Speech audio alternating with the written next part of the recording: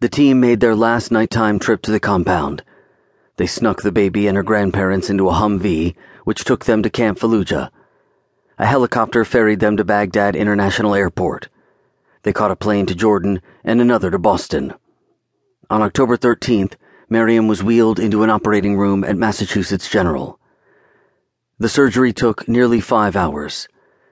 A normal bladder is shaped like a ball, but Miriam's had never properly closed. Dr. Pieretti stitched the two hemispheres together, then tucked the organ inside her body.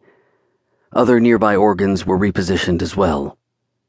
When it was over, Dr. Pieretti called Donovan at Camp Pendleton in Southern California, where the battalion had been demobilized, and declared the operation a success.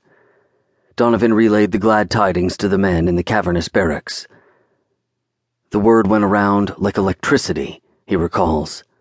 There were waves of cheers. It was joy. Just joy. Maureen Walsh learned of her son's death on Labor Day, when a pair of naval officers drove to her house in Shawnee, Kansas, to deliver the news. Patrick, who'd been stationed at a different base in Anbar Province, accompanied Chris's body home. The loss hit her like an asteroid. In his letters from Iraq, Chris described the weather and landscape, yet was mum on what he actually did there. But on October 4th, the day before he would have turned 31, Maureen received a letter that clarified everything. It came from Donovan and told the story of Chris's most important mission. The hope for Miriam's very tiny life, Donovan wrote, arose from the charity and gallantry of your son. 6 weeks later, Maureen flew to Boston, where she found herself in a crowded common room at Massachusetts General. Donovan and Ewing were present, along with several other soldiers and the girl's grandparents. And there was Miriam herself, wearing a pink party dress and healing beautifully.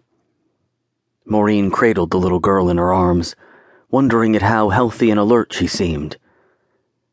She was like a brand new child, Maureen recalls. She had great big brown eyes, and she'd just look at you and smile. The grandfather asked for pictures of Chris for a scrapbook. God sent him to Miriam, he said in Arabic. Thank you for your son.